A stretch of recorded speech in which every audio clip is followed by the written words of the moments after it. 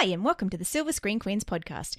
Every week we watch a movie and sit down here to talk about it. I'm Mel. I'm Katie. And we're your hosts. Over Christmas, we've taken a short break. So we decided to, instead of just talking about one movie, we would sit down and talk about all 4 of the new movies that we saw over the holiday break. So today we're going to talk about Anchorman 2, The Legend Continues, American Hustle, The Hobbit, The Desolation of Smaug, and Frozen. So I thought we might start at the start of that list. Anchorman 2, it's not called Anchorman 2, The Anchorman-ing. It is Anchorman 2, The Legend Continues. Katie, what was that about? Famous anchorman Ron Burgundy lost his job and his girl all at once, but he's given a new chance when he's offered a job at a crazy new 24 hours news channel. 24-hour news channel. I wrote it right and said it wrong. Good job, me. Yeah, that's... And it's directed by Adam McKay. Okay, cool. I've not heard of him, but cool. I don't think I had before this either. So it's basically the return of Ron Burgundy, the famous anchorman from the first film that was 10 years ago now, or 2002, I think. So 2004, so 10 years ago from this year. So 9 years ago from when it came out. And it's about, the first one was about an anchorman in the 60s? I feel like it's 70s/early 70s, maybe? Early 70s? Because this one definitely looks like it was early set 80s. in... Was it? Yeah, because it's the start of cable news networks, since that's kind of coincides with the 80s. Oh, it looks like it was set in the 70s, this one. More than the last one did. It's roughly the same era as American Hustle, actually. Okay. Yeah. So, there you go. It's set in the 70s. Ron Burgundy is a sort of a blustering, womanizing, famous anchorman. And in the first one, he fell in love with the female anchor from his news station. At first he hated her and then he came to love her.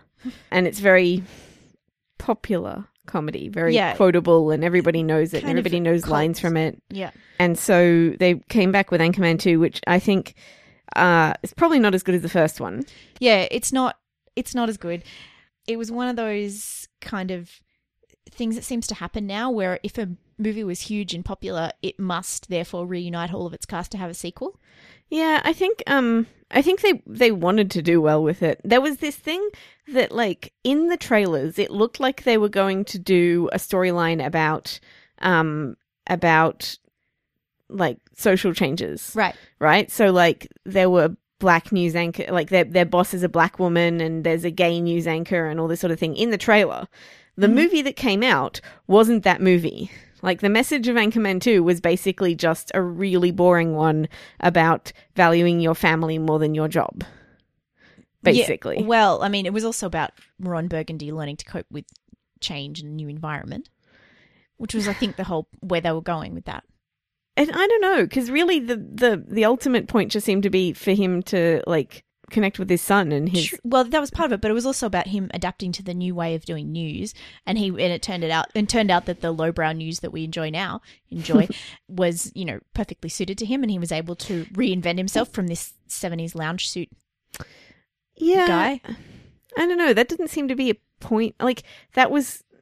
To me, that was the whole point. I feel like a lot of points of this movie just sort of got lost along the way, because that thing just ended once the idiotic blindness thing kicked in. And that's like the whole last third of the movie. So how can it be the whole point of the movie if the whole last third of the movie isn't about that? I just said, to me, that was kind of his journey was about learning to cope with the new... Anyway, but I do admit to getting a bit bored by the blind shark lighthouse sequence. Yeah, that was boring. It didn't have any Brick or Paul Rudd in it, and I got bored too. So I kind of lost my way. The movie was too long, I think. I think it probably could have cut it, so, it could have cut down in. And I guess part of the humor of the first one was that this group do humor where things go on just a little bit too long, like that fight sequence in the first one, which is repeated here at the climax of this one. Yeah. So I get that that's kind of their humor, but I felt like it was... Let me look it up. I feel like it was a 2-hour movie. Yeah, it was too long. Yeah, it was. I agree that it was too long. So if that dealt with that a lot quicker. I just think that, like, it would have done a lot better if they had cut it down to, like, a really simple storyline and a slightly less sentimental one, maybe, because the first one is funny because I think part of the reason why the humor in the first one that's like the nasty sort of misogynistic stuff in the first one works is because the whole point of the movie is that that's wrong. Yep. Right? So it works because the character is being proven wrong in that belief. Yep. This one doesn't do that, and therefore it doesn't work a lot of the time. And I think there's still some really, really interesting stuff. Yeah, the cat wants to come in. Yeah, I think there was interesting stuff in the background that didn't really take the foreground. I also thought that having the black female boss develop a romantic relationship with Ron was a big mistake, and that was stupid. You've reminded me of something I had a massive problem with. She assaults him. She sexually assaults him. Yeah. That is not cool. Rape jokes don't work, people. Like, it's a bad idea. It doesn't matter who the perpetrator is. Yeah. Don't make jokes about sexual assault. And it seemed like the only reason that they set that up, well, there seemed to be two reasons they set that up. One, so that they could have Ron go back and meet her family. And again, that would have been funny if the whole point of the movie was about him learning to accept more progressive. And that scene is done very well. Yeah. In that it shows what an idiot he is in having this, in behaving in this way. Although the other thing, of course, of him learning to cope with the new world of news is that his idiocy is absolutely perfect for it. He's rewarded for being the colossal dick that he is. Yeah, but the thing is, that would have been really funny if the point of the movie had been not to do that, but the point of the movie wasn't not to do that. And the point of the movie wasn't that, like, how to deal with progressive, new things happening in your work. That's not the point of the movie. The point of the movie is be better with your kid. And that's really, really just the, obviously the main issue. And there's so many other things that go on in this movie all over the place, right? Like him hooking up with the black boss and like the lighthouse stuff and like the progressive stuff. And it's all just a grab bag of different ideas. And they don't actually pull it together properly. Yeah, because it actually is important to his character journey that he learns to move on in the news world because the TV world has moved on without him. But it is also important that he learns to move on with his family and connect with his son and not be such a dick to his wife and all that. That's actually it's an important journey for him. I think maybe if that was the B plot and the other one was the A plot, it would strike me better. The other thing, I just remembered something else. His boss, the black woman, steps very, very dangerously close to angry black woman stereotype. Yeah. Yeah. The whole thing, I was like, you could have done a really good job with that. Yeah. And you didn't. I felt like that too. She could have had more screen time and because she had some really cool moments and really funny moments. I feel like that actress would be funny. Do you know what I mean? Yeah. Like, she seems like she's funny, but they didn't really give her the opportunity to be funny. Yeah. She was just a prop, basically, which is incredibly problematic. Having said all that, there are good parts of the movie too. Oh, Kristen Wiig and Brick. Yes. That I loved. I loved that. That's gorgeous. I'm trying to find what her character name is because it's something really, really odd. I have it in front of me. Cheney last Naume. That's what she's credited as. I know but it's not pronounced Cheney. I remember I have to see it, otherwise I won't. Chani, that's what she's called. Okay. Because it took me ages to figure out what they were saying. Oh, Chani. Yeah, I never quite worked it out. I actually didn't watch it with a view to podcasting about it, so I wasn't paying that close an attention. But they were funny. God, Kristen Wiig was so funny in that role. She's basically like a female Brick. But then watching those two interact with their weird little bits and pieces, and like you can tell that a lot of that was improvised, but that was hilarious. That was great. Paul Rudd was good. I like Paul Rudd anyway. I was kind of distracted by how amazing his hair was. Like, it was these beautiful black curls, and every time I looked at him I was like, oh, it's so pretty. But I thought he was funny. Yeah. And he did this underwear model thing, and like when he was taking the photos of the kittens and all that stuff cracked me up. Yeah. So yeah, I thought, and then I like the scenes, the fight scenes, especially in this one with them. I mean, they just, every single person in the world cameos, but they also have some really, really odd things. Like, can we not talk about the fact that that's the ghost of whoever it was? Yeah. It's some American historical figure. Can't remember which one. Yeah. Anyway, that was really, really funny. And the way that they get all these other channels and they're like, but this isn't even news. And it, highlights the changes in the way that we watch the news and that sort of stuff. But also all the cameos were kind of hilarious. Oh yeah, that was, I really enjoyed that too with all those cameos. It's one of those things where I know that scene went on too long, but I know that's what their shtick is scenes that go on just a little too long. Yes. But also it's totally funny. Like when Sacha Baron Cohen is heading up the BBC news team, and there's and the Canadians, with Marion Cotillard. I don't want to spoil anybody who I suppose we we will be Already anyway. have with the blind thing. Yeah, see, that I don't care about. The cameos I cared about because they surprised me, especially when Marion Cotillard shows up, and I'm like, is that Marion Cotillard? Really? Or Liam Neeson. Like, See, that didn't surprise me as much for some reason. I was like, he really would. And he's not credited credited as Liam Neeson. Isn't he? He's credited as like Michael Neeson or something. It's really weird. I noticed when I watched it. Now I have to open up the full cast and credits. But that all cracked me up. Brick cracked me up. There were a few things. Oh, I thought James Marsden was funny when he had to change his name to Jack Lame. Because he was Jack Lime, the big, news guy and the new anchorman, and he loses a bet and he has to legally change his name to Jack Lame. Yeah. And he just hates it so much, and it's so funny. I also like that eventually funny. he starts going by Jack LeMay. Yeah, exactly. That stuff was gold. That was really, really funny. Well, and because James Marsden is one of the... We love James Marsden. He's so underrated and he's such a good actor and he's so much fun. And he sings. How can people not like him? He sings and he dances and he's handsome and he's funny. He really played a Disney prince, you guys. He's like Hiddles if he were American. Yes, he is. He's like the American Hiddles. I don't know. I really do think he's like... I know he used to have trouble getting roles because he was so sort of stereotypically handsome. Right. But he makes that work for him in roles like this one and in Hairspray and in Enchanted, where he plays up the fact that he's good looking and all that sort of thing. And that's why he plays those roles where he's always like second fiddle. Yes, and he's funny. Yeah, he's great. Also, I was very excited to see an Australian play an Australian. Oh, yes. That was really nice. Thank you, Lord, because... Josh Lawson.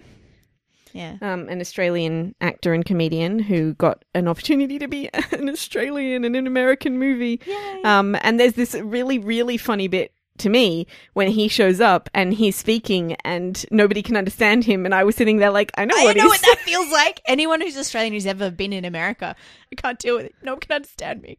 I know, and I thought that was really, really funny. He doesn't get a lot to do because it's kind of overstuffed with people, but still, I thought that was neat and it was kind of funny. Little, Rupert Murdoch parody. Yeah, I thought it was a Richard Branson parody. Oh. Well, yeah. Actually, I wrote Rupert Murdoch slash Richard Branson. Well, because Rupert Murdoch in Australian and also news media, but Richard Branson in the long blonde hair. And that personality thing that he has going on. The swearing is very Australian, though. Yeah. I thought it was kind of a mix of those two. Yeah, okay. Like, because that sort of force of personality and him being young and him always off adventuring is very true. Richard Branson-esque, but then all the money and all that sort of stuff and the manipulation and power and that's Rupert Murdoch. So that was fun. I really liked that. Sorry, I'm just looking at with talking about Chani and Brick and talking about how Chani can't figure out how phones work when she first comes in this, and she's just staring at a phone and Brick comes up and he's like, you should answer it. And she goes, sometimes I do, but then it rings again. Oh, I felt for her then. I think the cat wants to get out. You need to make a decision, buddy. I totally felt for her there because when I first started out working, I was like a secretary / executive assistant / receptionist, whatever you want to call it. But part of my job was answering the phone, and I, to this day, hate phone calls and the phone. And that's exactly how it feels. Like sometimes I answer it, but then it just rings again. And you can imagine they put her in the front desk of like this brand new 24-hour news agency. Oh, there were a lot of people on the desk though, and she seemed to be working. Like, There was a point after the movie as well where I was talking to the friend that I saw it with, and I was like, Brick never eats food in this movie. He never eats something that can be classified as food. He eats chalk. Butter. He eats checkers. He eats butter, which is sequence. Technically a food, I suppose. Yeah. But he never really eats like actual food. No. But yeah, and then the green pants thing when he's he's the weatherman and they have the new green screen and he's wearing green pants and so his pants turn invisible and he just can't figure out my legs. Yeah, Brick is the best. I mean, really, Steve Carell is obviously like he's obviously, I mean, a lot of this movie is ad-libbed, but in certain cases that works, especially when they all know the characters so well. And like the crispy fried bat stuff was just so weird and so funny, and then the bat comes flying out of the back and stuff like that just like when they did that stuff they did let the scenes go on slightly too long, but that's when some of the best comedy happens, but it also means that some of the worst stuff happens. Well, I think as a process it's actually really good to let them keep going on and keep filming and keep in character. I think that's an excellent process, and obviously some of the best stuff they had has come at like the end of a really long take. But there's this saying in writing, and also it's a movie we reviewed a few months ago, kill your darlings. And that means that sometimes, even though something is complete comedy gold and totally awesome, the art of editing is to say, we're going to use this bit, like this bit of gold is great, but it's not working it's not serving the larger story, so we'll cut it out and put it in the blooper reel. Yeah, that's one of Joss Whedon's things too, for writing, is that if you're stuck, then you have to go back and delete your favourite scene. Mm-hmm. Take your favourite scene out. Well, it's really true. I find it when I edit this podcast. Yeah, and well, I think the problem actually wasn't in the ad-lib stuff for the most part. No, it was in the stuff that was actually written for the film. Mm-hmm. Like, it was a problem in the plot, and also doing, like, they do most of the women no favours, apart from Kristen Wiig, who is, you know, obviously quite capable of doing all of this sort of thing. They do poor old Christina Applegate, who is, thank you. She's a great comedic actress. Why can't I remember her name? Every single time I'm like, Apple something. Applegate. She's really good here, and she was really good in the first one. She's a great comedic actress, but there's one of her, and she does. But the other thing she has to be the butt of. She's got to be the straight man and the butt of a lot of stuff. So yeah, and she doesn't get to like she has to be the straight man, but she also has to be the one who she has to be the sort of moral compass of the movie in a lot of ways, and that doesn't really work with being funny. No, unfortunately. So she could do a lot better. Even her new boyfriend, who is played by somebody Greg Kinnear. Yeah, that's him. Gets more funny things to do than her. And Linda Jackson, Linda Jackson's the character name. Megan Good, who is the black female boss. Yes. I got the feeling that she was funny. Yeah. But she wasn't funny in any of it. Like, the very first introduction scene, that was her best scene. Mm-hmm. And there was this moment after the dinner especially that made me cringe and made me really angry, which is where they're talking about the dinner and how it went badly. And he goes, well, it's your fault for inviting me. And then she goes, I know, sorry, it's just that I'm stressed about something unrelated. And I'm like, no, it's your fault for behaving unprofessionally in your workplace, idiot. No, the scene with the dinner with all her family. Oh, right, with the family. Yeah. Oh, right, yes. Where he's a racist jerk. Yeah. She ends up apologising to him for. That just comes back to the problems this one had of just trying to throw too much in there. And not really sort of being clear about where it was going. It got distracted by shiny, funny little distractions that weren't working for them. I feel like they almost just sort of went, we have these little ideas that we think will be funny. Like the drunken SeaWorld, Ron Burgundy's drunken SeaWorld thing, which had Eliza Coupe in it, which made me really happy. Which is great. Happy endings. Yeah. And the bit with... like, you know, when they're in the apartment and they have the big pictures of themselves on the walls and they do a little gag in there. I feel like they had these, and then the 24-hour news thing. Right. They had these, like, little snippets of this would be really cool, but they didn't actually have a story. And they made that, built the story around the scenes rather than having a story and putting in scenes that supported that. Does that make sense? So, no, I feel like it was in the writing process. Could have done with a good edit, but he was really funny. So I feel like I said more negative things. I actually enjoyed the movie. No, I gave it 3 stars. Yeah, and I would give it 3 as well. It's a solid, funny flick. Yeah. But the other thing is these guys are really, like, they're the best around at the moment at this kind of comedy where they know their characters inside and out and then they just do sketches based on them. You know, I think it's because most of them are sketch comedians. Yeah. Saturday Night Live background. And there's not a lot of comedies that are being made now that are those kinds of comedies. When this came out, it was this and Zoolander, and I feel like there were other ones that I can't remember now. Yeah, there were a whole bunch of SNL alums doing movies, which was a thing from about 1990 to about 2005. It seems to have dropped off a lot now, but...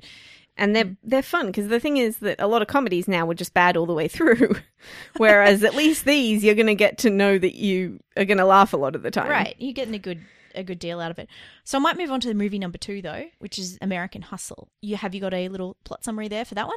Yes, I do. A small-time conman in New Jersey gets busted by the feds and finds himself caught up in an escalating plan to entrap crooked politicians and a mobster. It also comes with a disclaimer at the beginning that some of this actually happened. Yeah, I liked that disclaimer, actually. Some of this happened. That was a pretty good disclaimer. And reading up afterwards, some of it did happen in a different state with different people with different names. I mean, it's not exactly a documentary. It's a fictionalization of some real stuff, which is very popular at the moment. And it's directed by David O. Russell.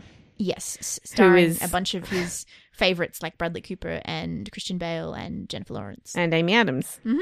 Christian Bale and Amy Adams were in his movie The Fighter, and Jennifer Lawrence and Bradley Cooper were in Silver Linings Playbook, of course, Yeah. and they're going to reunite again next year.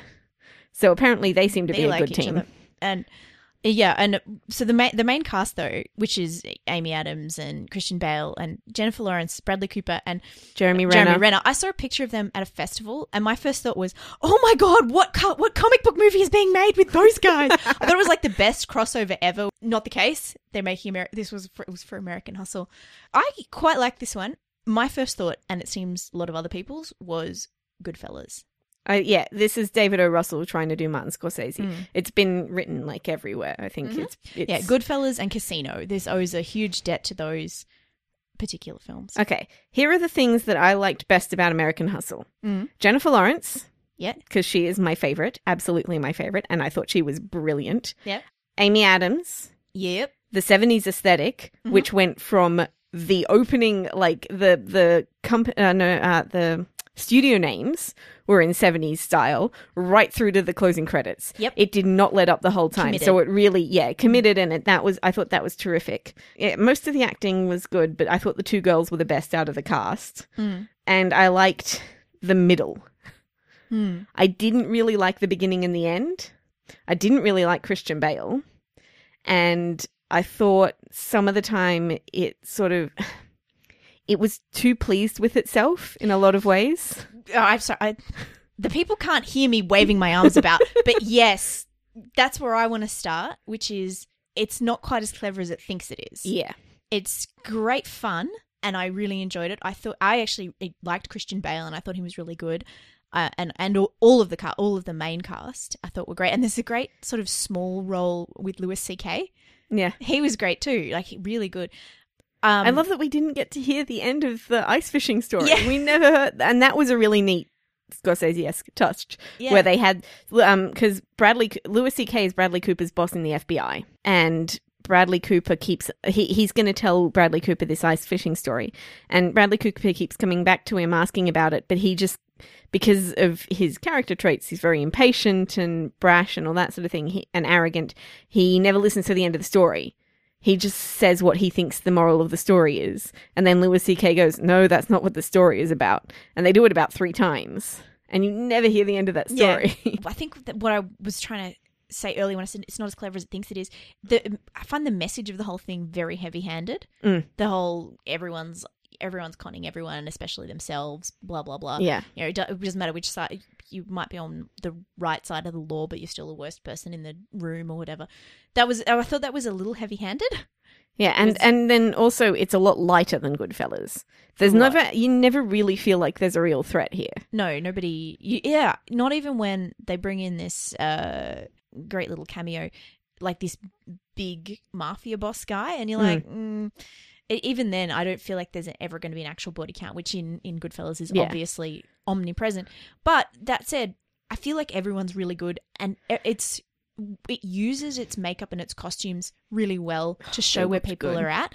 Like Amy Adams, you can tell what's going on with her by the state of her hair and makeup. And that's part of her character too, because her character is like a suburban American girl pretending to be an English aristocrat. And so she does that quite the way through the movie, and she's deceiving most people a lot of the time that she comes across. And so when she's in costume in that character, when they've got her in the Diane von Furstenberg dresses and the Holston, and she wears these tops that slip down to her waist. So much boob.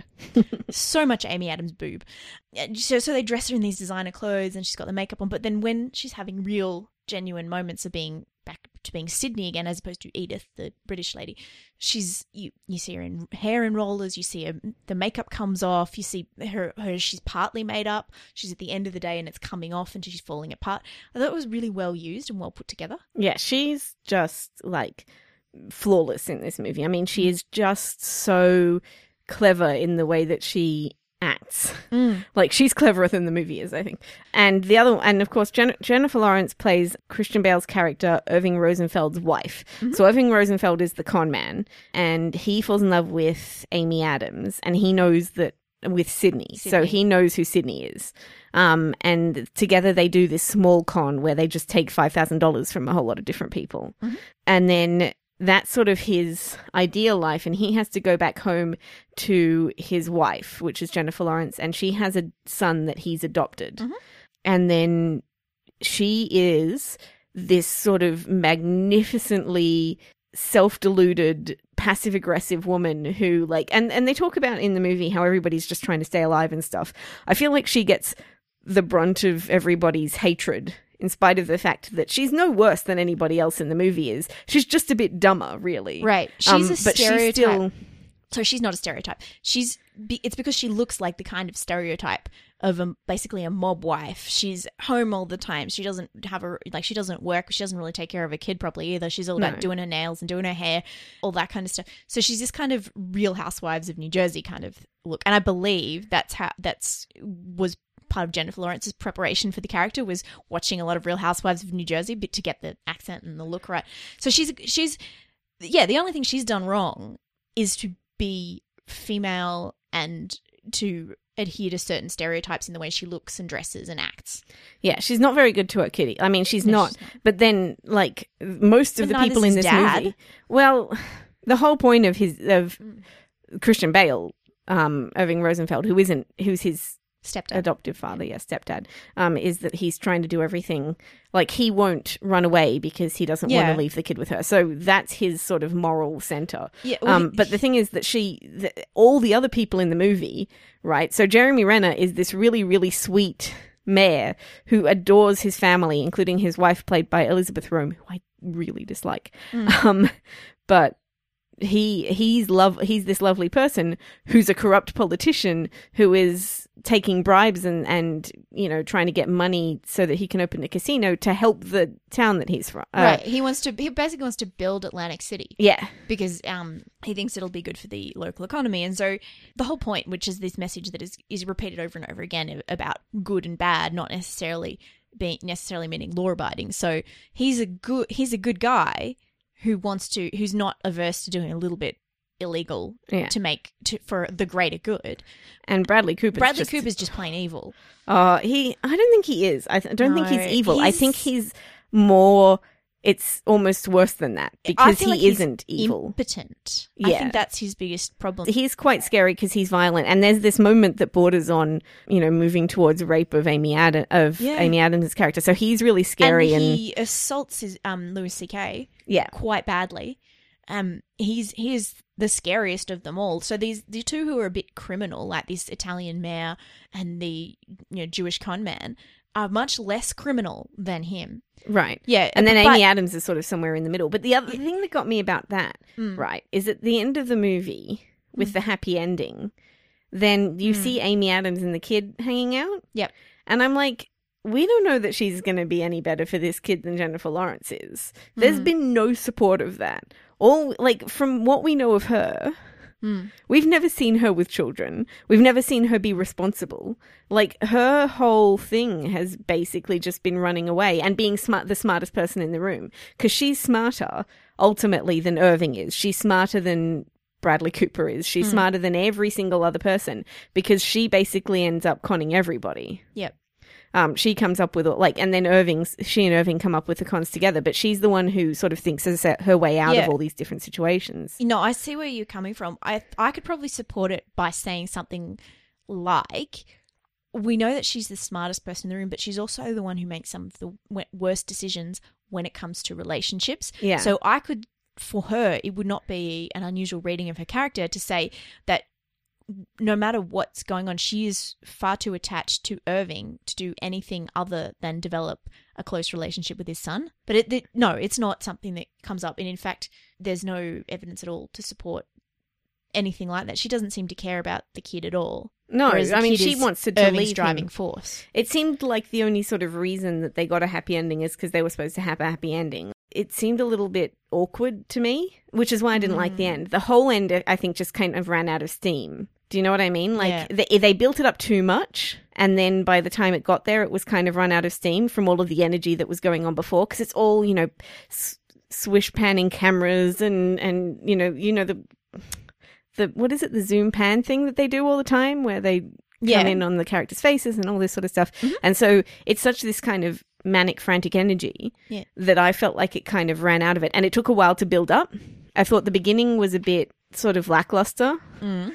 It took a while for me to get into it. When I was into it, I thought it was great. Mm. And particularly that it looked great. And then, I think I liked it from the beginning because I always love a bit of backstage. So I loved that we start with Christian Bale putting his armor on, because that's such a scene that would typically be of a woman, and particularly in a film like this with these two gorgeous women in the lead who wear these revealing outfits, putting on their makeup. Instead of getting that, we get Christian Bale putting on his armor, and I thought that was really interesting. That had me sucked in. I was like, oh yeah, that's interesting. That's all the work that goes into building this persona. I thought that was interesting. Yeah, I didn't mind that bit so much. It was after that. The scene that happens after that, without context, because you don't know who any of the people are. Right. I wasn't really interested then. See, I love that bit of that form. I'm a bit of a Scorsese fan, so that kind of storytelling where you go and you see something and you don't know what it's been, and then they go back and explain it to you. I'm always happy to have one of those. Yeah, if it had built up a little bit about, I don't know, it just felt a little like stilted and it was trying to be Scorsese but wasn't Scorsese is what it felt like at the very first scene. It wasn't as clever as it thought it was, but it was, I think, lifted from being... It's not a bad movie because it's lifted by these performances. Yeah, the performances are really save it. Really if it hadn't had these actors in it, it would just be a pretty piece of nothing.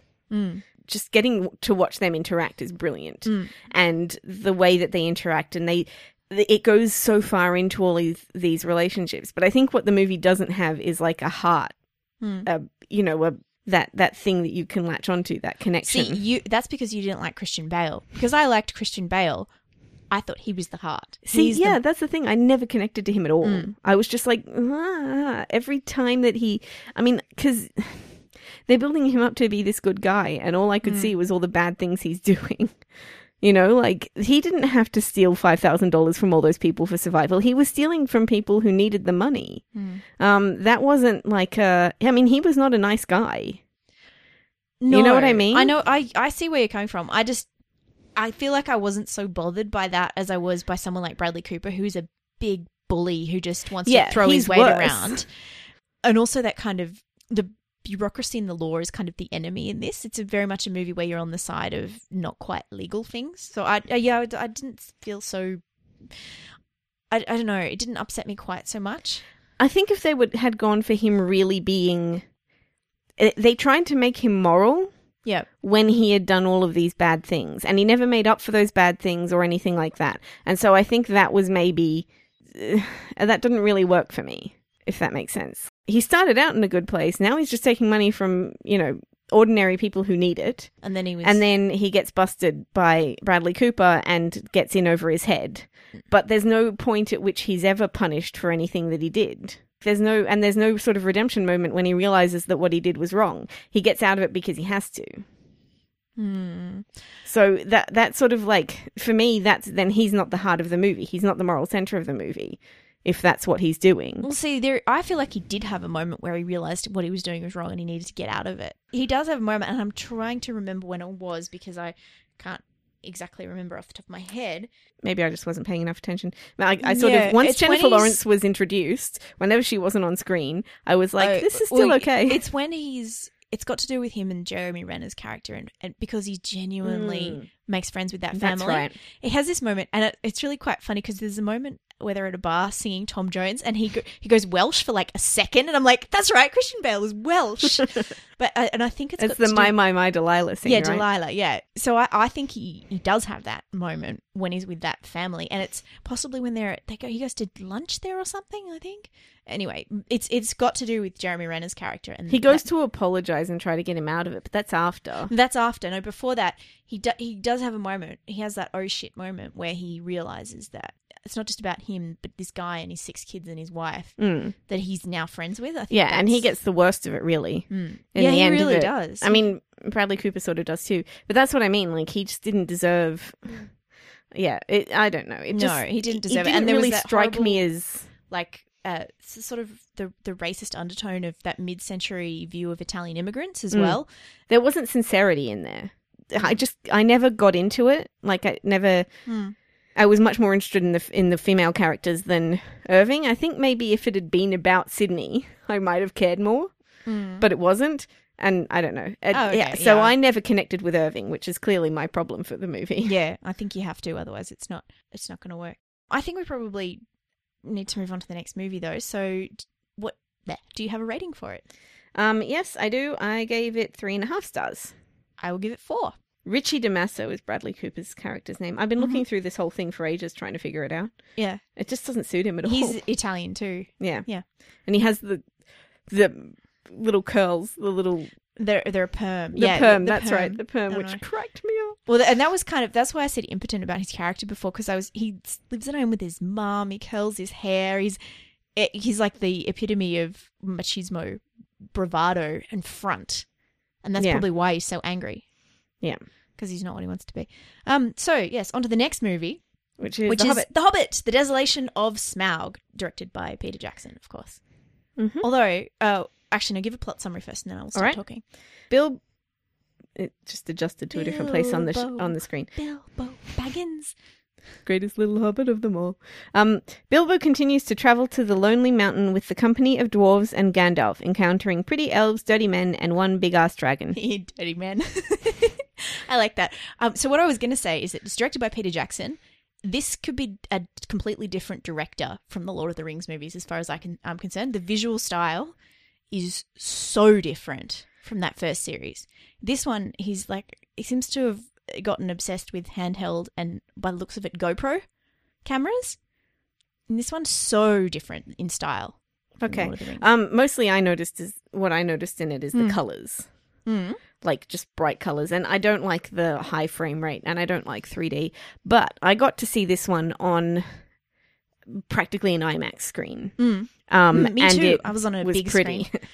Like, the first one I didn't think was very pretty, and this one I liked a lot better. I just generally really enjoyed this movie in spite of the... it's not as good as the Lord of the Rings movies, but it's leaps and bounds ahead of the last Hobbit. Yes, it's so much better than the first Hobbit, and I loved it. Yeah. And even with the high frame rate and 3D, I thought they did some really cool stuff. There's a bit with a bee very early on when they're staying at some monster's house. Beorn's house. Beorn, there you He's the shapeshifter who turns into a bear. That guy. Anyway, and they do this thing with a bee, and that's how Bilbo wakes up. That was amazing use of 3D. Yeah. I thought that was really good. Yeah, it does look better, but also I think the first one, after they left basically Hobbiton, from that point on, there was nothing in it that really interested me. Mm-hmm. And this one had elves and men and the dragon, and all of those things are so great that I think it has to make up for the fact that the dwarves aren't that interesting. Yep. They could be really interesting because they lost their home, right? So you could have more going for them there, but I feel like Peter Jackson and everybody in Lord of the Rings is not as interested in dwarves as they are in everybody else. Yeah, and because essentially Armitage dwarf, what's his name? Thorin's story, he's the Aragorn of the movie. He's the king in exile who's lost his kingdom, right? And he's also kind of a jerk. Yeah, not the point. But yeah, he could be interesting. But the thing is though, in this one, the action and the threat is always there. So there's always a threat of danger, which is the important part of these journeys. And the action keeps on going. The barrel scene and the battle that follows with the elves when they escaping from wherever they're escaping from in the barrels is possibly the best fight sequence I've ever seen. It is so well done. Yeah, people keep complaining that they just got away in the book, and I'm like, yeah, but that's boring. Yeah. So, I don't mind the changes that they do because it was much more interesting. So that scene is, well, they're escaping from Elf Town, wherever it is. Elrond's dad. Mirkwood. Mirkwood, that's the one. Yeah, Legolas's dad's place. So that is amazing. And then, of course, Tariel and Legolas are, defending them and stuff. That one of the best fight scenes I've ever seen. That bow and arrow stuff and Evangeline Lilly and Orlando Bloom, amazing. Yeah. Let's talk about the elves for a minute. Tariel, oh my God. Yay! Tariel and Thranduil, who was played by Lee Pace, who is also a personal favourite. I love both of those actors, right? From their TV shows, Pushing Daisies and Lost. And Lee Pace has been in a few other things, and he was so great as Thranduil, who's the king of Mirkwood. And so perfect in there's that role. this whole, like, the most interesting stuff is in these ideas of Thranduil wants to just close his doors against the evil that's going on around it. So he's just tightening the strings on Mirkwood, right? And Tariel is like, no, we can't do that. We have to try and help people because eventually, otherwise the evil will just keep coming back and it'll take over us as well anyway. And she's a great character and such a good addition. I'm so glad they added her. She's fantastic. So well done. And Evangeline Lilly is so great as well. Yeah. And such a strong defender of her character. Such a, like, inside and outside of the movie. Just amazing. I love her. Yeah. And she So was definitely, like, the screen sort of lights up when she's there and she helps the movie immensely. And it's nice to see Legolas again. Yeah. Just Lee Pace's Thranduil kills me. Well, I loved him. Legolas, He was so it's an great. important So little- sassy. Yeah, so sass. But and Legolas has an important journey across of breaking away from his father and doing the right thing. And that's what leads him in to being the Legolas of the next lot of movies. Yeah. Where he is steps outside of his own world and does his own thing and helps the others. And it's an interesting sort of recurring theme throughout The Lord of the Rings and The Hobbit as well, of that even if you can keep evil away from your doors, eventually it will find its way in. Yeah, unless you go and out and confront it. and join with other people and help them out. Yeah. It's not just somebody else's problem. You need to actually take a step and deal with it. And I think that's always a good message. And there's also that elves and dwarves sort of thing that is explored here, which is always fun to watch. A super cute moment where who's the ugly little bugger in your? That's my son Gimli. Yes, that's right. There's some really sort of funny, interesting stuff. There's an interesting scene between Thorin and Thranduil where Thorin can't let go of his hatred of elves. Yeah. But it also shows up the immortality of elves, and when they have to face their own mortality, they go cray. Like Thranduil goes, because we find out that he was burned by Smaug, which great, God, I love Lee Pace. And then, so we find out that, and then that's what sort of set him off on this whole obsession of, like, you know, trying to keep everybody safe and that sort of thing, is that he faced his own mortality and it freaked him out. And he's so obsessed with, like, keeping up his appearance. So he obviously has some magic to stop everybody from being able to see what happened to him. And then there's a bit where Legolas gets punched and he actually bleeds and he's like, what the is this? Like, what is this? It made me bleed my own blood. It's so funny. Don't ruin the pretty. But that's the thing, is that, like, don't ruin the pretty. They actually do value their beauty that much. Like, they're just sort of, and I love actually looking at the races of Middle Earth. That's what we go there for, right? Like the world, exactly. And I've said it before and I'll say it again. No matter how bad these movies get, I would rather spend 3 hours in Middle Earth than pretty much anywhere else, right? Yep. And so, and this one did such a good job of showing us Middle Earth. And then we get to Lake Town. Yeah, and that's great too. What's the boat driver's name again? Bard the Bowman. Yes, Bard. I keep forgetting his name. Like Luke Evans, because I was 2 weeks ago. I would scroll through Tumblr and I'm like, who's this Luke Evans guy? And now I've seen The Hobbit. I'm like, Luke Evans. Yes, it's on my Tumblr. Yeah, all of the Lord of the Rings movies are really good for that. Yeah. So we meet Bard the Bowman, who helps save their lives after they've escaped from Mirkwood, and brings them into this town at great danger to himself and his family. And Bard is like this leader of a kind of underground resistance in Lake Town against the Master, which eventually pits him against the dwarves as well. Yeah. But he's such a good character. Like, he's just, I mean, he's so sexy. And he's so, you know, he's the guy who is trying to help everybody, and he has this family to look after, and he's so torn and so dreamy. And they put him in jail, and he's like, I'm trying to save the town. Anyway, he's great. And I do think it's interesting to see the dwarves, like, it's interesting that our protagonists are in direct opposition to other good guys. Thranduil isn't maybe so much a good guy. No. But he is trying to protect his people. Yeah, so he's not really a bad guy either. And Bard is definitely a good guy. And so their sort of obsession with getting back. Yeah, so Thranduil and the Master are both authority. They're the law. They're the government of their particular towns. Yeah. And Thranduil is definitely more sympathetic than the Master, who's just a jerk. Also, did you notice there were black people in Lake Town? Freaked me out. I think they're the first black people ever to be in Lord of the Rings without makeup on. You know, I didn't actually notice because I just was like, oh yeah, crowd, people live there. No, yeah, I noticed because I was like, oh my God, black people in Lake Town. I didn't know there were black people in Middle-earth. That's a step forward. It is a step forward. And there were, give me a second. Nope, it's gone. Native Kiwis. Oh, Maori. Maori. There were Maori. Oh, Maori who weren't orcs. Yes, there were Maori in the crowd as well. Who weren't orcs. Not that any of the main characters, all of them were still white. No. But, it's a step forward. But still, it's the crowd scene stuff is important. There's that whole, I'm sure I've talked about this before, if not on this podcast, on another one, the Gina Davis research about 17% in any given crowd scene is women, and everyone else is men, white men. Yeah, so that kind of stuff matters, that there are people in the crowd who are of different race and different background.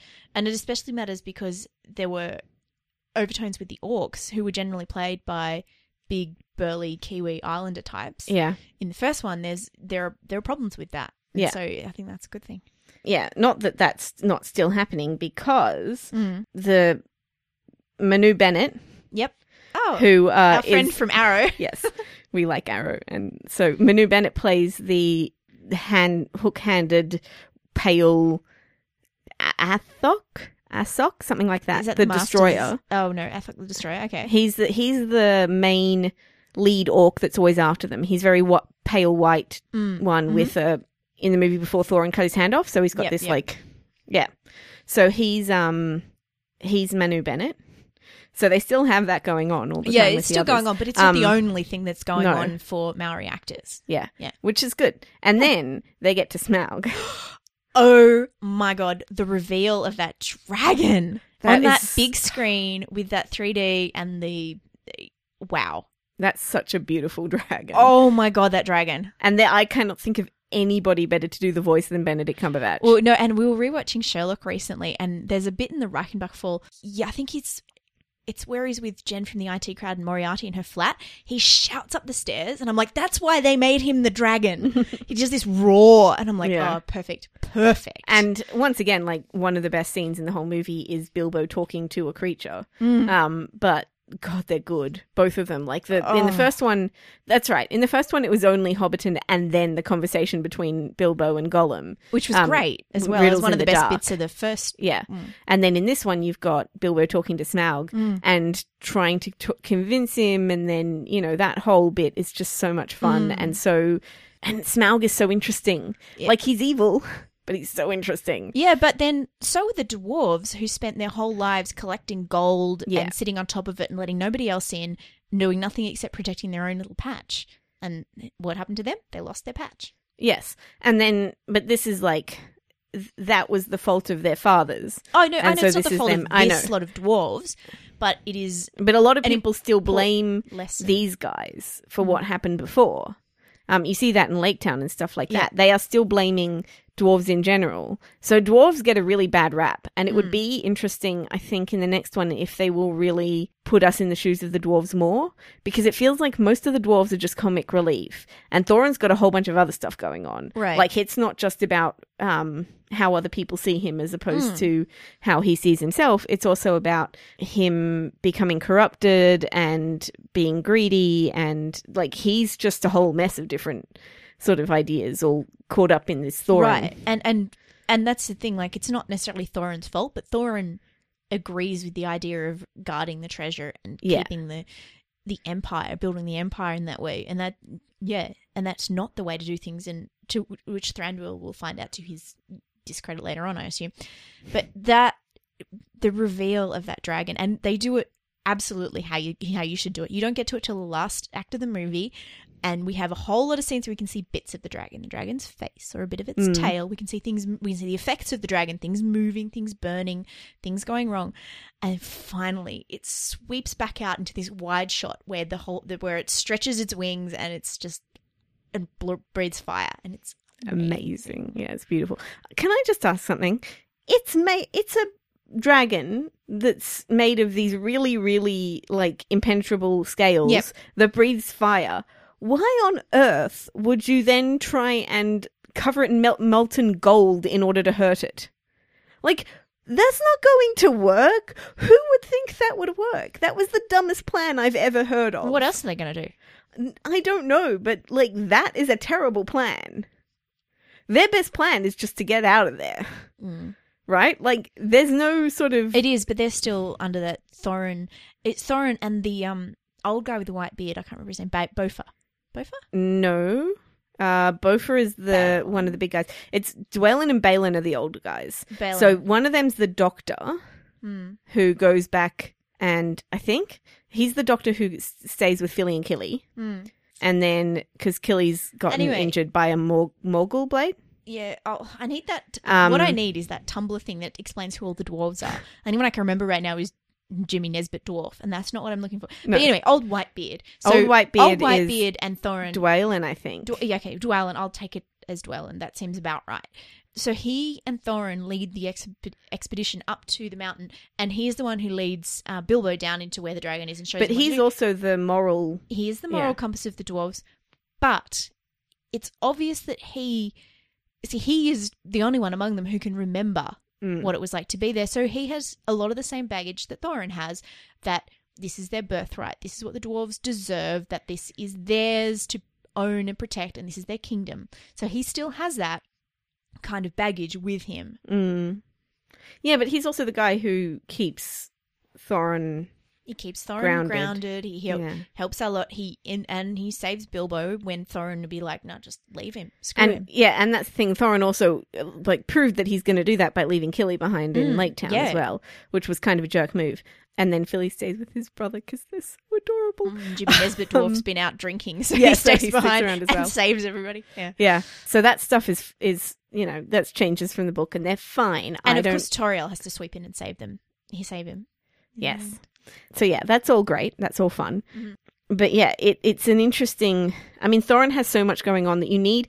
I think it would be interesting to look at the other dwarves and finally give some of them some character, for God's sake. Yeah. And I know, because there's Thorin, and there's... Well, you can tell from Jimmy Nesbitt dwarf, old guy dwarf, hot dwarf, which is Axewound? Yeah, Axewound. Yeah, hot dwarf. Hot dwarf's no, twin. Killy is hot dwarf. Philly is... Killy and Philly. Hot dwarf's twin. And they're Thorin's nephews, which makes leaving him behind in Lake Town to die even more of a dick move. Yeah. So it's... And then there's Bofa, Bomber, and Biffa. I don't know which ones of those are which. Bomber is the big fat one. Because Gimli's son of Gloin. And Oin is... Oin. Oin and Gloin. So hang on. There's 12 of them, right? Yeah. So you've got Thorin, Biffa, Bomber, Bofa, Dwalin, Balin, Philly, Killy... So... Oin and Gloin... I'm missing 2. So, all right. From the IMDb page, Thorin, Balin, Dwalin, Biffa, Bofa, Bomber, Philly, Killy, Oin, Gloin, Nori, Dori, Ori. Oh, that's right. 13 dwarves. Yeah. Oh, Nori, Dori, and Ori are the... one of them is the little one. And I think one of them might be Jimmy Nesbitt. Jimmy Nesbitt is Bofa. Ah. See, I don't even know who they are. They've got to... This is the second movie. And we don't should know who they are. Like, really, they've got to establish that, because this is getting ridiculous. We know who all of the other characters are, except for our main freaking group. And it's really, really silly. I forgot. Gandalf has his own thing going on. As always, Gandalf abandons them in their moment of need and goes off to hang out with the Seventh Doctor. Yes. That's what he does. That's pretty much what he does. Well, the thing is, he always abandons people in their moment of need because there's a bigger need somewhere else. Like, this is... Gandalf has to basically balance all of the needs out fires everywhere. Yeah. He has to balance all of the needs of the whole place. Plus, there's this little bit where he goes, you think I should abandon my friends? And then he does it in order to... Because there's a bigger need. Right. But that's something that he doesn't then do in Lord of the Rings. I think there's a little hint that later on... He keeps coming back because to know that he realizes, I think probably he's going to come back in the next movie and discover what happened with Smaug and been like, oh shit, should have been there when I was over there. Exactly. Because what he's off doing is dealing with something that is, he's dealing with the emergence of the fell beasts. What are they called? Not the fell beasts. The Nazgul. Nazgul. He's dealing with the emergence of the Nazgul and Saruman. So it is actually very important. Sorry, Sauron. Oh, yeah, guess who Sauron is? Also Benedict Cumberbatch. Yep. Who knew? He did a lot of mocap. But, that was terrible. Okay, of the stuff that in the movie, and there were things I didn't like, and one of them was that effect with the eye, where it was like, eye, man, and you were like, what the hell are you doing? That looks terrible. Oh my God. I don't actually remember that. It was getting a little long in the tooth by that point, and I was like, give me more dragon. Exactly. So putting that up against Smaug was not good, because that's like, dragon. Oh my God, it's the scary thing that's going to happen later, and I'm like, yeah, but we've already seen that. I want to see the dragon. Right, and that's the thing. We've seen that later on. We know where that's going. And yes, it's interesting that all this was going on in the background, and this is why Gandalf runs away, and blah, blah, blah, blah, blah, and Gandalf's got to learn about prioritization. But it is an excuse to have some more Sylvester McCoy, and I do quite enjoy having him there. I think he's quite fun. Yeah, he's kind of fun, and you get to see action Gandalf, which is kind of fun. Yep. But I did think that was I just thought maybe the timing wasn't good or something. It didn't work, and it looked bad. I mean, it really, that effect just made me go, oh my God, we can figure that out without you doing that. Mm-hmm. You know what I mean? Yeah. So that I didn't like. But one thing I really did like, and a lot of people hated, is the ending. Oh, when Bilbo just sort of goes, no, that was perfect. What did we do? And then it just ends, and you're like, that was right. That was a good ending. And I know that 3 weeks ago when we watched The Hunger Games, I was all, it ends too suddenly. But it doesn't end suddenly. It ends with, oh shit. Yeah, exactly. That's what it ends with oh shit, what have we done? And it's so but it's not just that. There's this sense of dread and also personal responsibility. Like, we did this. Yeah, what have we done? Yeah, exactly. And it ends with, the promise of next movie is going to be really balls to the walls crazy. Yeah, because the dragon's out. Yeah. So I thought that was brilliant. When he said that, actually, I was like, oh, I hope the movie ends right now. And it didn't. And I was so happy. But everything was right. Just the delivery as well. And Martin Freeman's the perfect actor to do this, because no matter what role he's playing, he is that guy. He's that guy who's like, oh God, what have we done? He was interesting as well. It was interesting to see the rings sort of start to take hold of Bilbo a bit in this one. That was really neat. And it was handled well, because it's just a sort of underlying thing that's going on at the side without it having to be a main sort of focus, which is nice. That's really good. I think that they did a much better balancing act with this one. Yep. Of keeping interest in all these things while still having the thrust of the main plot going on. Yeah. So yeah, I thought that just generally this is so much better than the first Hobbit movie. Agreed. Which was just not very interesting and not very good. And I love learning about all this stuff and seeing it all, and it was just really exciting. And Mirkwood is so interesting and looks cool, and Lake Town has its own look to it, really interesting. Yep. It's so much better than all those stupid goblins in the last one. It even had talking spiders. They were kind of cool. Mm-hmm. So your star rating? My star rating was 4 stars. Yeah, I'm clearly feeling generous tonight, because I say 4.5. Good. Yeah, I think it was still too long. There's still a lot of stuff in there that didn't really need to be like it. I never felt like it was too long, which I did in the first time, but I was like, nope, I love it. Want to be here. They're putting in too many things from outside. Like the Gandalf thing was just a bit too much. And there was, we didn't have to have quite so much time on all the other stuff. There's just a lot of things that you're sort of like, okay, I get it now. Let's do the next thing. Again, it's a film made by someone who really knows and loves the world, and wants to show you as much of the world as he can. Yeah, it's kind of forgivable mistakes, allowed. I guess. Yeah. So it's just a lack of killing your darlings, and that's the thing is we knew that was going to happen when it was expanded into 3 movies. So I don't know, I enjoyed it so much, I'm happy to forgive it. Yeah. I think I just felt really angry with it for doing the eye thing and making it because I figured out that was Sauron ages ago. Oh, I thought it was obvious that it was Sauron. Yeah, and I think everybody did. And so to have that in your face sort of thing it bothered me. Yeah, I don't know. I think I was getting tired and didn't notice that. And a few other things about that whole storyline. That when they went to the tombs and you see Gandalf going through the tombs for a while, and then he's like, "Oh, it escaped," and I'm like, "I don't care. This isn't interesting. It isn't that exciting. We don't really need this." And so that's why I think it felt a bit too long to me. They could have just I know we need to see what Gandalf's doing, but really, like, it's already a long movie and you're already adding heaps of stuff to it. So pick your battles. Yeah. Yeah. So So- I'm going to move on to the next movie, which is the last one we saw over Christmas. Frozen. Disney's Frozen. Do you have a plot summary there for that one? I do. When Queen Elsa's magical ice powers are let loose on her coronation day, her sister Anna travels through the snow to find her and save the kingdom from eternal winter. Lovely. Yes, based on the Scandinavian fairy tale about the Snow Queen. Right.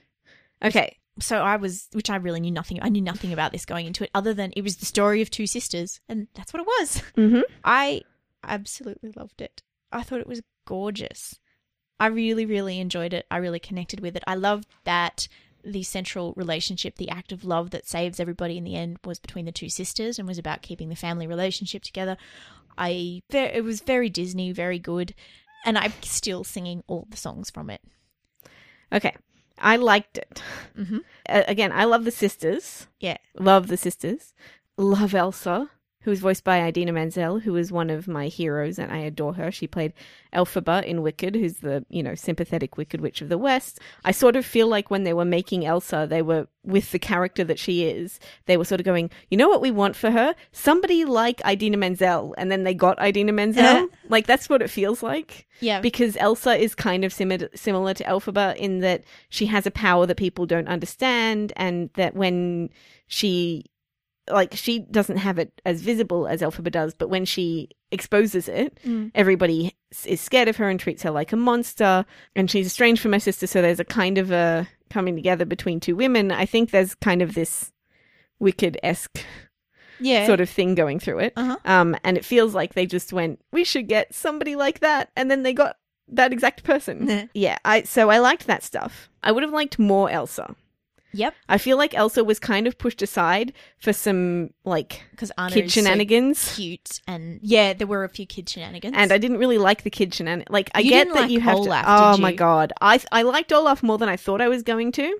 I still didn't like him. I was fine. I don't know. I just feel like I was fine with him. And the thing is, comparing him to anthropomorphized sidekicks of previous movies, he's so much more obnoxious. Why? Because in most other movies, you've got cute little monkeys and all that sort of thing. They don't tend to talk, for one thing. And they're more like Reindeer Sven, right? Like, he doesn't talk. Right. There's not a whole lot of the talking. Oh, sidekicks it's more DreamWorksy. It is more DreamWorksy, and that's I like the donkey in Shrek. So yeah. I think that moving towards those kinds of DreamWorks things from previous Disney things that were working fine, and putting in something because I found an Olaf just less annoying than I thought I was going to, but still just irked me. Okay. And yeah, so there was that. I mean, before I saw it, I saw the very first teaser trailer for this movie was Olaf and the reindeer. So the magical enchanted snowman Olaf and the reindeer Sven on an icy lake, fighting over the carrot that is Olaf's nose. Right. That's the first thing we saw. Nothing of the sisters, nothing of the magic, nothing of, any of that. It's just those two irritating characters. I didn't know anything about it, and then suddenly various of my Twitter and Tumblr exploded about this movie. Yeah. Lots of fan art and that kind of stuff, and I realized that I had to put it on Tumblr Savior, and so I hadn't seen any trailers, didn't know anything about it, except for a little bit of stuff I'd gleaned from fan art, which was the story of two sisters. So I actually kind of went into this one relatively unspoiled. Okay. See, I think that I'm a bit disappointed that a really good, interesting female-led story is part of Disney's moving away from traditional Disney values into this kind of DreamWorksy, sketchy, funny thing. And the stuff with Anna and Kristoff and Sven and Olaf, there was too much of it. There were a whole lot of bits with them and the trolls didn't really fit in. I thought the trolls were weird. They didn't fit into the mythology that was going on. It was kind of interesting though, because obviously the point is that what's his name? I've forgotten his name. Kristoff. Kristoff is very much working class, and these girls are very much princesses. Yes. And that was, I think the trolls were just sort of to underscore that. He quite literally grew up in a swamp. I know, but see, it didn't really resonate, okay. I think. And they were weird. Like, they seemed to come from a different movie. in a way. And they never really, like... See, you've never had to go home to Bogan Family.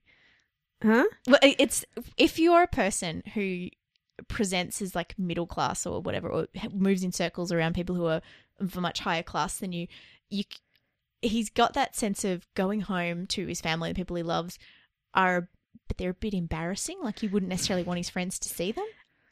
Yeah, I just don't know why they had to be magical rock trolls. Yeah. Like it just didn't, and they didn't. That you don't barely see them, and they're not really a part of the story. Like it's just this a side thing that they've sort of put in. So it just felt a little bit. They have one of my favorite songs about him being a fixer-upper. Yeah, it was cute, but again, I didn't really like the songs that much. No, okay, Let It Go. Let It Go is my favorite song. Yes, like love that. I loved Let It Go. Like that was Idina just killing it. Do You Want to Build a Snowman is cute, and then Let It Go is amazing. Like just show-stopping, the best part of the whole movie, amazing. But the other songs I don't even remember. To be fair, there's one about the snowman. Little Olaf has a cute little song about how he's really looking forward to being around in the summer. Yeah, but I thought that was cute. I know. It just didn't feel like that had anything to do with the story at all. No, I just thought it was nice. I know. Maybe it was a kid-pleasing moment. Maybe I'm attracted to the kid-pleasing moments a little too much. Maybe. Because I feel like Disney can do better, and it was kind of a lesser Disney effort. Also, there's a thing with the animation. I'm expecting more out of 3D animation now, like more interesting, different visual art styles and all that sort of thing. This was Tangled. I mean, this was identical to Tangled. The girls in this are identical to the girl in Tangled. Oh, so there's some problems here with the animator who was quoted lead animator is saying something along the lines of, "Oh, it's really hard to animate women, so I just draw them all the same." No, he said it's really hard to animate women, so we can't have too many of them. Essentially, well, right, whatever. Giant dick bag. Whatever, yes, whatever it was way a you look really at it. stupid thing to say, and it was like because they have to still be pretty but also show emotions, and you're like, what? It's so dumb. Kind of the plenty essence of beautiful of women animation. who show emotion, Right? But the thing is, but it's also the essence of animation that you just make characters who show emotion. That's your whole freaking job. But dude. they still have to look pretty. Yeah. I think this is the issue that, like, really, you're sort of like, well, no, they don't. Just enormously problematic, and you can see it. And this is why that 17% figure about crowd scenes in animation in children's movies comes from, because they're too lazy to be bothered. And you can see a range of people. You can see it in Elsa and Anna. Yeah, they look when alike. When Anna's hair goes white, I couldn't tell which one was Elsa and which one was Anna after. I was like, wait, is it in a plait or two plaits? I can't tell. Like, you know, at the end part when they're covered in snow. I think I could tell by who they were hanging out with. Yes. That's the pretty much thing. from context. Because I know they're sisters, but they're identical. And when she's brown haired, of course, she looks a lot like end of Tangled Rapunzel with the short brown hair and stuff. I mean, obviously. Red. Anna's got red hair. Really? Yep. Oh. Well, it's dark red, but it's red.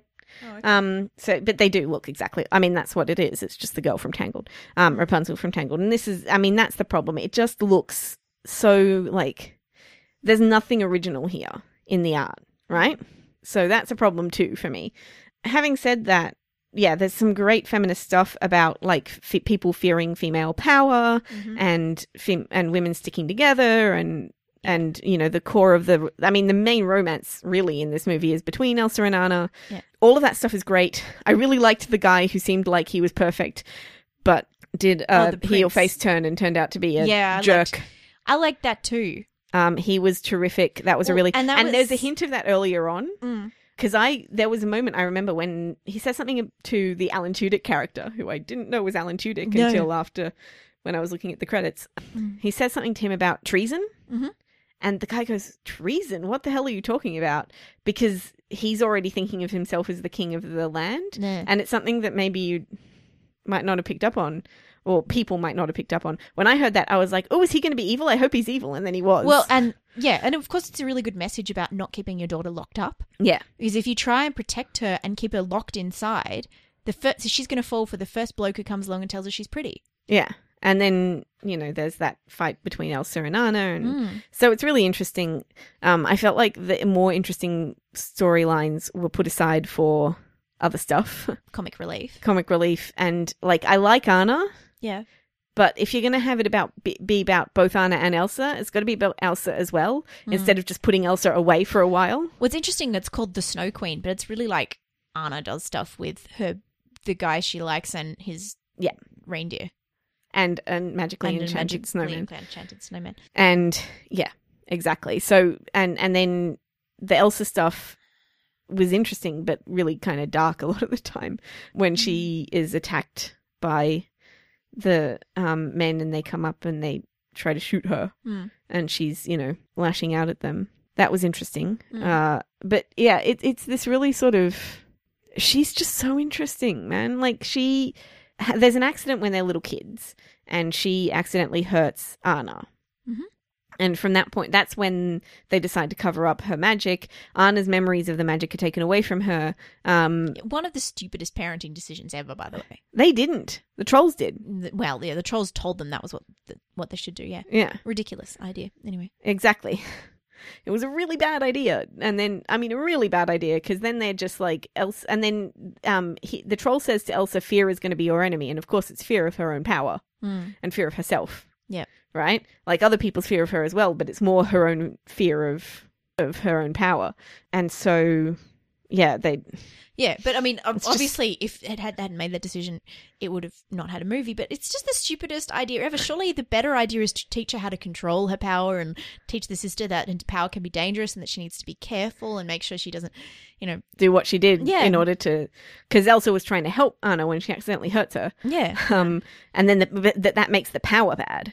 Obviously, right. The and power the power is not the problem. It's her ability to control it, and if she's properly trained, she'd be fine anyway. Yeah, of course, it's but that's the thing, is that it's a metaphor for women's power, and people are scared of women having power, and so they try and lock it away, and and then finally she lets it go in a beautiful song with an awesome bit, and the bit with the animation where her hair goes through her arm, and then the end part was really neat. It kind of came a bit quickly, though. Like, you almost missed the idea that when Elsa goes, oh, love, and then she's like, everything's better now. And you kind of almost, it's a blink and you miss it actual moment from Elsa, even though that realization should probably be the main part of that. Well, it was that but I guess the realization really comes when the act of love realization happens. Yeah, she thinks that Anna's dead, and Anna comes back, and then she's like, because I love you, and she goes, oh, that's right, love, and everything goes better. Yeah. And it's sort of, there's no examination of that, just sort of happens. There were things I liked about it. I really, really liked about it. Right? I think story-wise and theme-wise, particularly themes in this movie, are great. Yep. Thematically, the movie's amazing. It just they didn't pull it off as well as they could have, especially with the songs. Man, Let It Go is really the only, some of the other songs I was not into at all.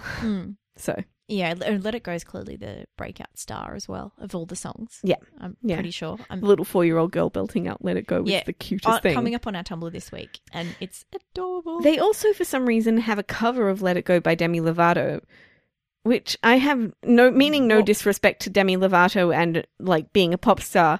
You have it sung by Idina Menzel. Yeah, right. Why is that really necessary? Yeah.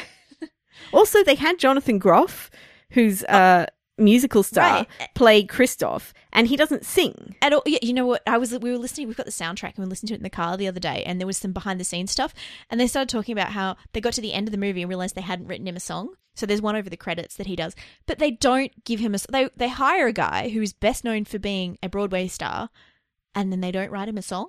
Yeah, very, very strange, weird. And they could have easily written him a song instead of, for instance, Olaf, who doesn't freaking need a song. It's just really odd, song is silly cute. decisions. I'm not having anything said against the In Summer song, because that is adorbies. It's silly. Yeah, okay. I get that you have to do kid-friendly stuff in Disney movies. That's fine, and everything, but they're going in a direction that I'm not fond of. Okay.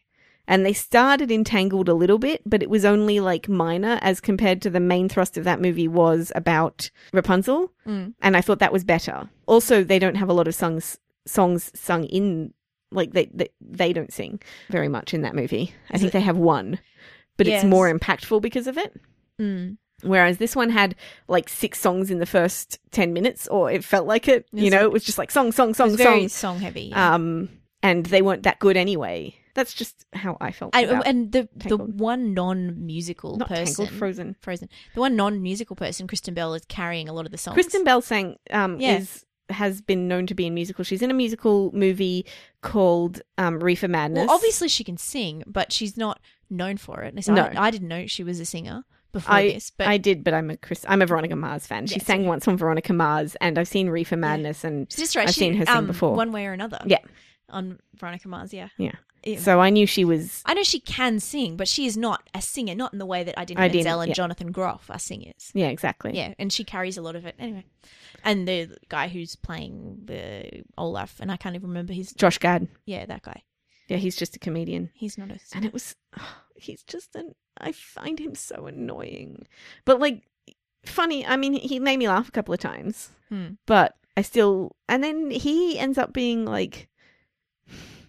You know, at the bit where he comes in to save her and puts her in front of the fire, and some people are worth melting for, and I'm like, stop it. It's just so cutesy and silly, and you know what I mean? Once in my life, I was not bothered by that, but okay. Oh, okay. Yeah. Anyway. It's moving in the...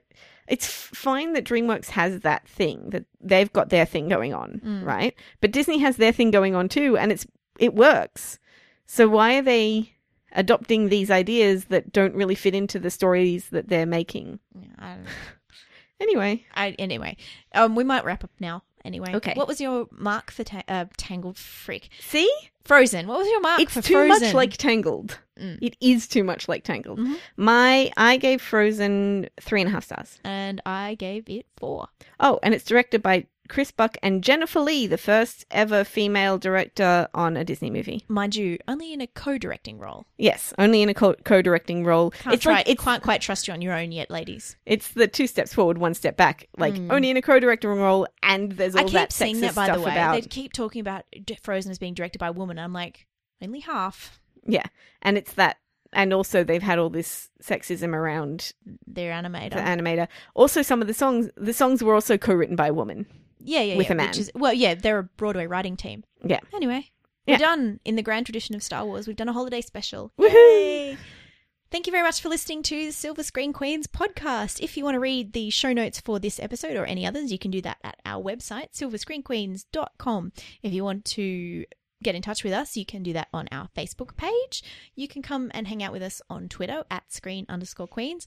Or you can come hang out at our most favoritist place, Tumblr, tumblr.silverscreenqueens.com, where we spend a lot of time reblogging versions of Let It Go and other fun things. Yeah, I have some Frozen stuff lined up. Yes. Not much from the other ones. Oh, I've got a lot of Hobbit stuff. I got a lot of Hobbit lined up. Lots of Thranduil I've got. Oh, you do? Do you? And a little bit of Jennifer Lawrence in American Hustle, because, again, she's my favourite. Yeah, we've got a bit of a few things lined up anyway. What? Do you know what I just realised? What? This is Veronica Mars' year. Yes, we do. It's only a few months away. We have all kinds of movies. So firstly, we've got like, for the next few weeks, we've probably got Oscar movies to look at. And then there's Cap 2. And then there is How to Train Your Dragon Part 2. There is something else coming out around the same time as Captain America the Winter Soldier. We've got, I think it's Guardians of the Galaxy might be this year. I think it's this year. Yeah, there's a bunch of stuff. There's X-Men Days of Future Past. There is Maleficent, which is around middle of the year. There's a whole bunch of new movies. And right at the end of the year, there's Into the Woods. Yes. Which is a Broadway musical adaptation starring Meryl Streep, Chris Pine, and Anna Kendrick. Yeah, so 2014, there is a bunch of movies to look forward to this year. Yeah, and Veronica Mars, I'm so excited. Okay. Anyway, thank you very much for listening to Silver Screen Queens. Bye. Bye.